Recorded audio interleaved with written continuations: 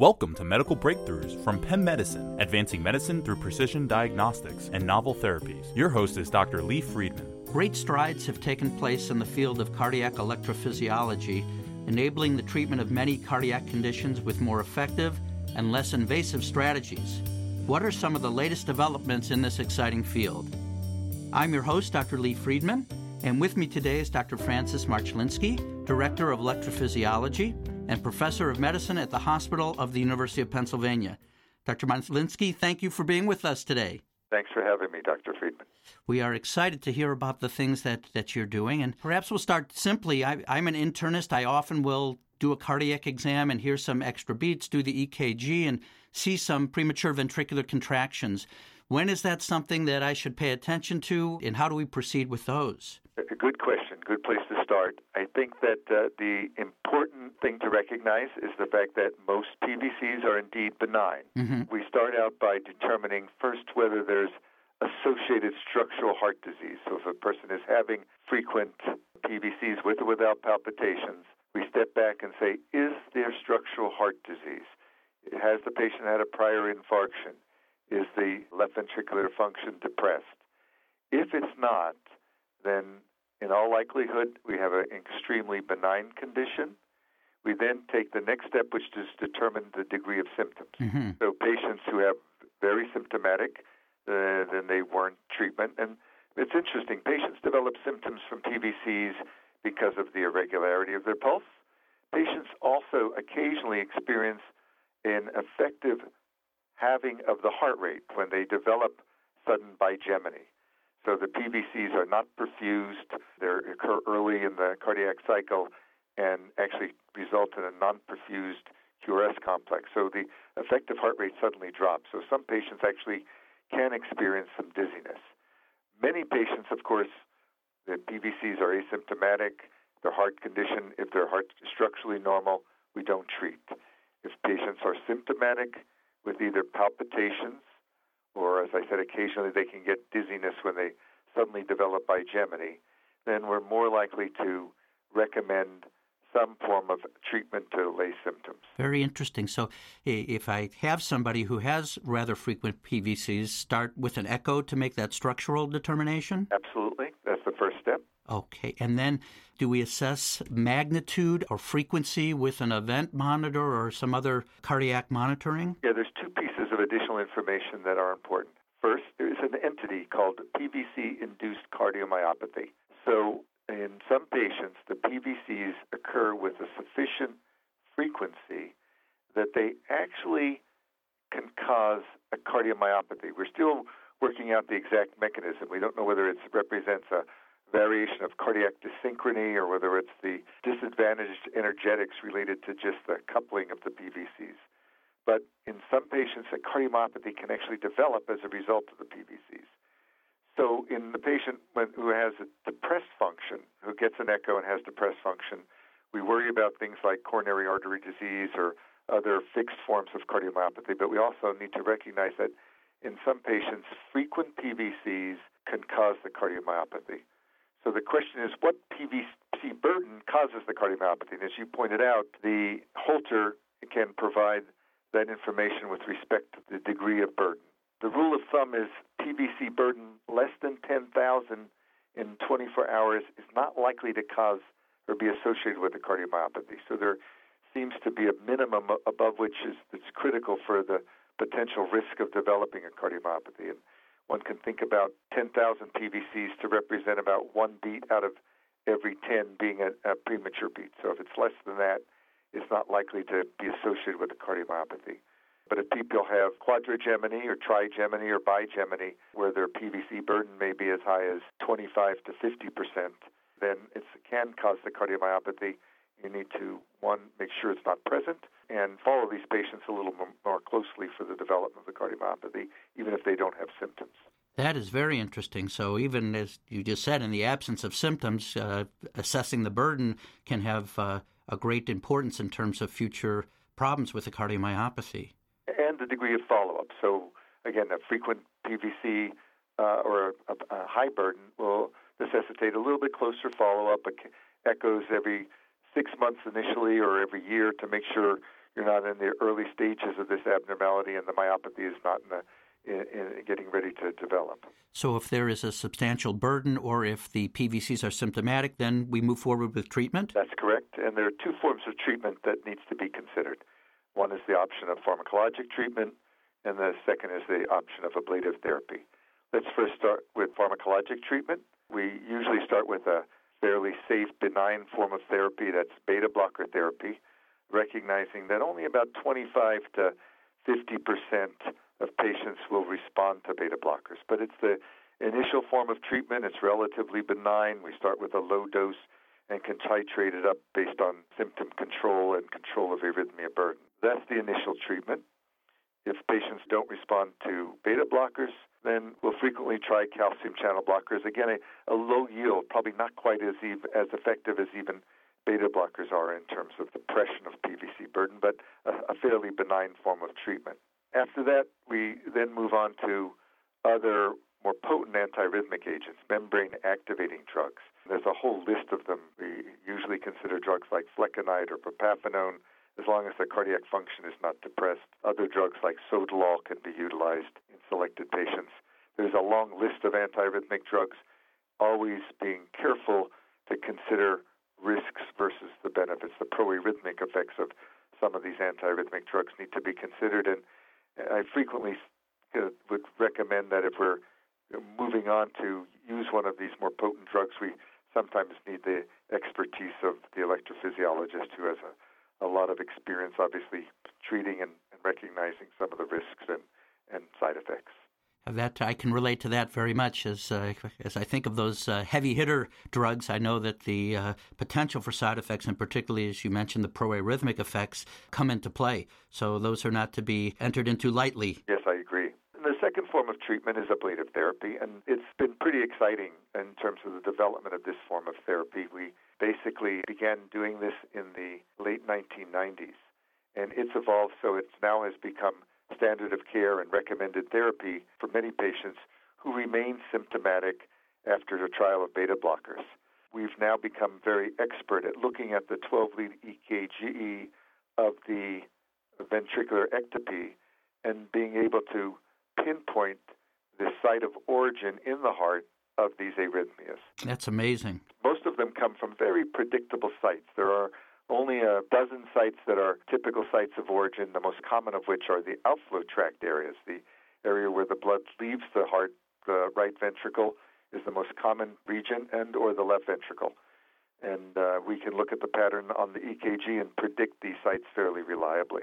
And then when you do go in and ablate these areas, how successful and sustainable are the results? It's been very exciting because we use now a radar-like system for tracking down the extra beats. Especially if they're firing frequently, it's fairly easy to use a catheter-based technique that allows us to pinpoint the focus with incredible precision and then apply high-frequency radio waves, radio frequency energy to eliminate the arrhythmia.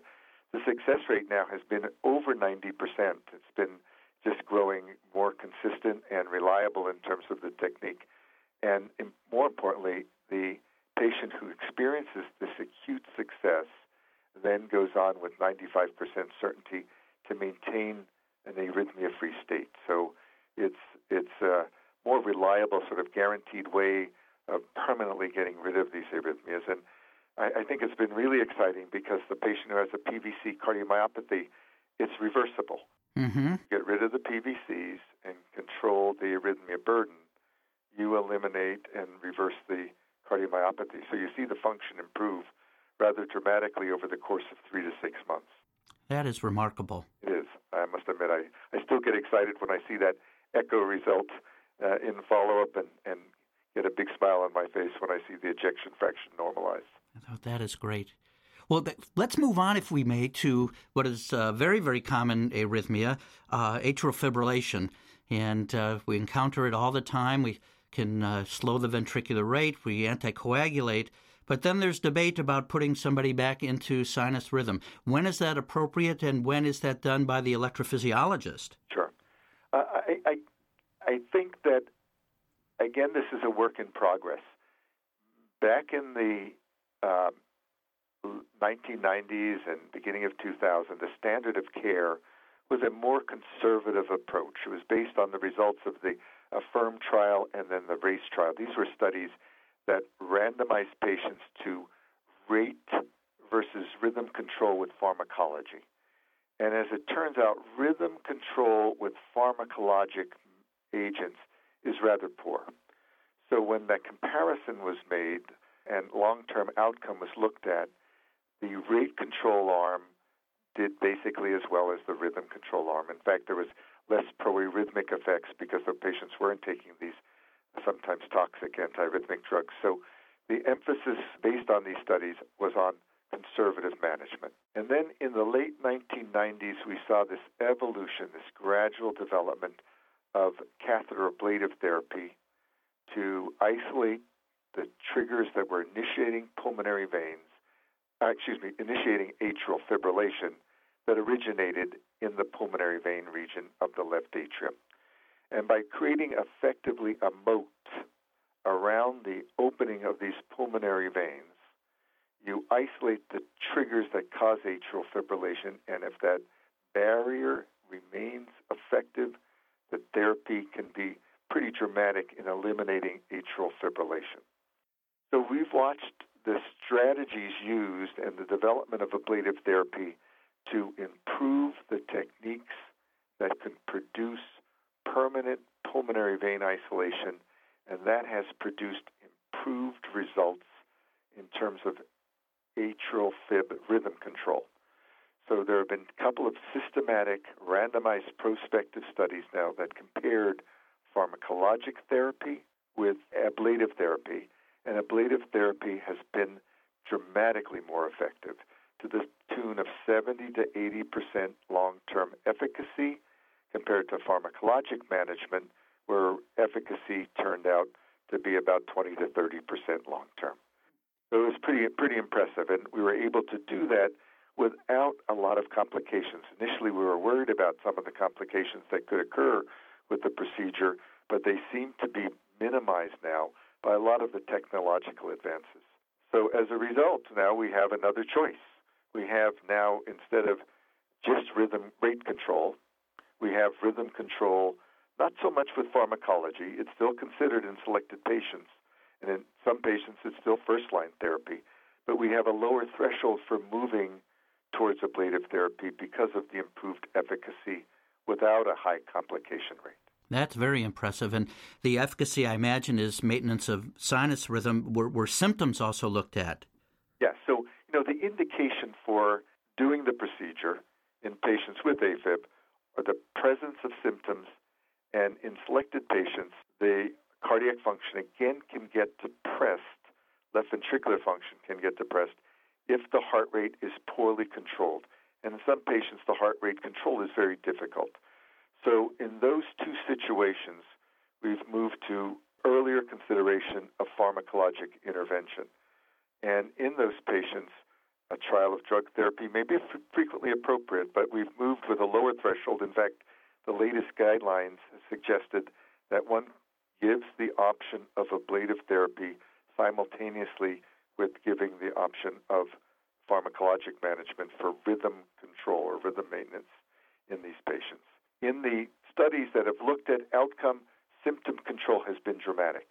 So we've eliminated symptoms as well as, with extensive monitoring now, improved or eliminated AFib events. So it's been, again, not perfect because we still have room for improvement, but so dramatically better than pharmacologic management. And whenever you have treatment that appears to be effective over the intermediate term and now long term with reasonably high degree of success in the 70 to 80% range, we begin to get more optimistic about that form of treatment in many of our patients. That's wonderful. And may I ask, are there certain people with atrial fibrillation who are not candidates? Are there age cutoffs? Do we still look at left atrial size, things of that nature? Well, again, we always risk stratify. And it is interesting. As we've increased the experience, we now recognize that there are selected patients who will have a worse outcome with ablative therapy. And those are the patients who have been in atrial fibrillation for many years. Those are the patients with an extremely dilated atria. We usually talk about atria that are bigger than 6 centimeters as a cutoff, where their patients are not likely to respond to ablative therapy. Normal size, of course, is 4-centimeter diameter for the left atrium, and once it gets above 6 centimeters, those patients are not likely to do well. So what is interesting is that we initially thought that patients who were elderly would have a poor prognosis with ablation, and there's been an increasing experience that shows the outcome is quite good. Now, again, that has been in a selected patient population where patients first chosen for ablative therapy or elderly tend to be the fittest of the fit. Mm-hmm. In fact, I remember one young woman who happened to be 87 years old told me that she was chopping down the tree limbs the day before she came in for a procedure. This is rather a selected group, but they did incredibly well. We now know the fact is that when we do procedures on patients after the age of 80, there will be a modestly higher but significantly higher procedurally related complication rate. So typically we advise patients that instead of the typical 2 to 3% risk of the procedure, it will be increased to 3 to 4% in an elderly patient population. And that's important to advise patients to before they undertake the procedure. If you were just tuning in, you're listening to Medical Breakthroughs from Penn Medicine on ReachMD. I'm your host, Dr. Lee Friedman, and I'm speaking with Dr. Francis Marchlinsky, Director of Electrophysiology at the University of Pennsylvania Health System.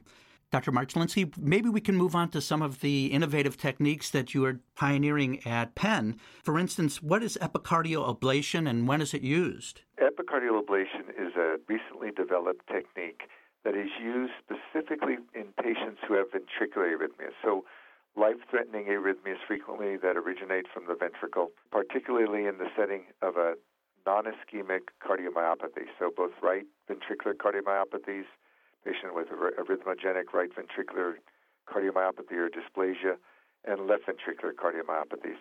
It has been discovered mainly initially by pathologists that disease process frequently originates on the epicardium, and the scarring that occurs that serves as the substrate for ventricular arrhythmias sits on the outside surface of the heart rather than the inside. In coronary disease, the arrhythmia substrate is on the inside, so we target those anatomic endocardium for ablative therapy when we're trying to get rid of ventricular tachycardia in the setting of coronary disease. But in the patients with non-ischemic cardiomyopathy, we know that the disease is located on the epicardium, and we needed an approach to get access to the epicardium. In the past, we started considering surgical options, but that would mean open heart surgery or large incisions to gain access to the epicardium. And the technique was initially pioneered by the group from São Paulo, Brazil, Sousa and colleagues. They have had to deal with the disease process called Chagas disease. It's a parasitic infection that causes non-ischemic cardiomyopathy and lots of ventricular arrhythmias. And they started this technique of epicardial ablation for that specific disease process. And the approach that's used is to take a spinal needle, an epidural needle, and to go very cautiously and slowly under the rib cage, near the subxiphoid area, and very, very cautiously approach the epicardium and enter the pericardial space with that needle. Now, this is done in the absence of pericardial effusion, so there's a virtuous space. It's like the epidural space around the spinal cord, and this is obviously complicated by the fact that the heart is moving. So there's very little leeway or forgiveness, and one has to be incredibly precise. Mm-hmm. So if one is precise, one gets into that space, and then once you get into the space with the needle, you can pass a guide wire. From there, you're home free, because usually once a guide wire gets inside the pericardial space, you can pass sheaths and then ultimately your catheters.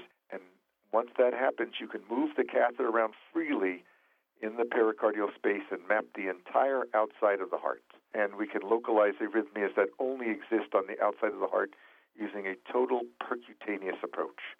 It's been incredibly exciting because we've got to apply it to a number of patients with different non-ischemic cardiomyopathies, and the results have really been dramatic, game-changing, because these were patients frequently would get an implantable defibrillator and have multiple ICD shocks and didn't respond to pharmacologic treatment, and now we've been able to eliminate their ventricular arrhythmias very reliably. There are some challenges, of course. Now, the anatomy is the challenge on the outside of the heart. On the inside, you don't have coronary arteries. On the outside, there are coronary arteries. You have to be careful not to damage any with the cauterization that we perform with the ablative therapy. The phrenic nerve also runs in the pericardium, and you need to be able to identify the location of the phrenic nerve and not injure it or move it out of the way so you can apply the energy effectively. But we've overcome a lot of the challenges, and now it's done in a selective manner, but quite routinely in patients with non-ischemic cardiomyopathy. And as I said, I'm so excited about the results. Probably the most exciting results are those in arrhythmogenic right ventricular cardiomyopathy.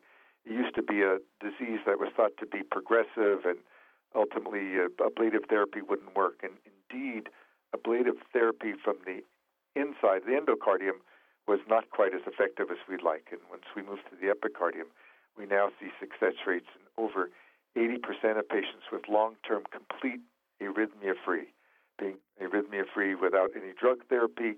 And this is a disease process that occurs in young patients. So you can imagine our excitement about a young patient who doesn't need to be on antiarrhythmic drugs, leading a full and active life, and not having to worry about ICD shocks. That's a game changer.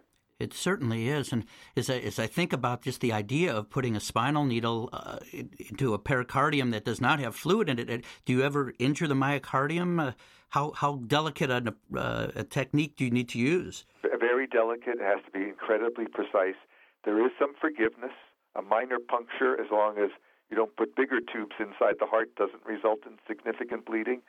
But the key is to be able to be very cautious so you don't create a laceration, and get the guide wire in. Once the guide wire is in, the risk is eliminated. So that's the key. Very interesting. And what's new with device therapy for arrhythmias and intracardiac defibrillators? Can they be placed subcutaneously now? Yeah, that's another advance. You know, we always struggled with the concept of, especially in young patients, putting in devices that have leads larger than pacemaker leads, obviously, to provide effective defibrillator therapy. And there's always the risk in selected patients of lead breakage or lead infection when they're endovascular. So we got very excited about the possibility of a totally subcutaneous device system where the lead is placed only subcutaneously, combined with the energy delivering capability of the can that's the implantable defibrillator that's also placed subcutaneously, and you combine these two subcutaneous energy delivering systems, and you can effectively terminate ventricular arrhythmias of all type and have something that is not endovascular. So it's all subcutaneous. It's been very effective, and the nice thing, especially in young patients, selected young patients that may have low arrhythmia risk, need a device, but over the long term, when we used to implant these intravascular leads, you could anticipate that 10 or 15 years from now, we would have a certain number of leads that were failing and leads that had to be extracted, or small but significant percentage of patients who would have endovascular infection. Those risks eliminated. And the reliability seems to be fairly sound. Quite an extensive experience now, both in Europe and around the world and the U.S., and people are pleased with the technology, and it's a step forward. It certainly sounds like it, and I'm trying to picture this. Is the device implanted just under the skin of the chest wall? Yeah, it's usually implanted in the left lateral subaxillary area in terms of the device subcutaneously, and then the lead is placed like an L extending from the device in that lateral pocket to the parasternal region on the left side. And the lead runs up the parasternal region subcutaneously. Nothing's inside the vascular system, and it provides an effective energy delivering system for ventricular arrhythmia termination. Now, in heart failure, I've seen some articles about the use of biventricular pacing as a way to treat heart failure in addition to medications. Do you do any of that? Yes. So again, it's become the mainstay of management of heart failure, especially if there are conditions that can be improved by pacing both ventricular chambers. So we see the development of what's referred to as ventricular dyssynchrony with the presence of left bundle branch block that can actually make the left ventricle squeeze in a dysynchronous fashion, decreasing its function. And the placement of a lead, the lateral border of the left ventricle towards the base of the left ventricle, can provide the potential to pace simultaneously the left ventricle with the second lead placed at the right ventricular apex, and improve the contractility of the heart. And that's been pretty dramatic. And we've been working to try to identify the optimum site for lead placement to improve the outcome. We're also working on considering the possibility of epicardial placement as we develop this epicardial puncture technique that becomes more and more reliable. Again, this is a future development, so it's not ready for prime time yet, but as you can imagine, placing leads with a lot more accessibility in that epicardial space may be the way to go. It is the future, so I don't want to get people too excited until it goes through the appropriate vetting to make sure it's going to be effective, but I'm excited about the potential. Absolutely. And I think of this as coming in toward the end of our treatment algorithm for heart failure. Is that correct, or is it even before end-stage heart failure? Well, again, it's not first-line treatment, but you can imagine that as we begin to lower the threshold for using this technology, as we begin to show more and more effectiveness.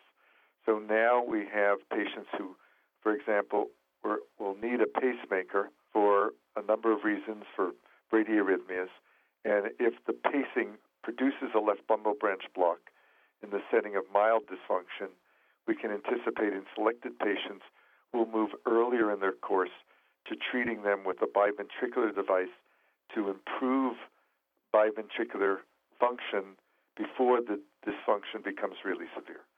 So again, that's the strategy that's being developed. In addition, lots of new pharmacologic agents coupling with this. We're working on a variety of other considerations to figure out how to get rid of PVCs, control the atrial fibrillation in patients with heart failure, being a lot more proactive and doing everything we can to inch up that ejection fraction. We're paying more attention essentially to the electrical problems that can make cardiac dysfunction worse.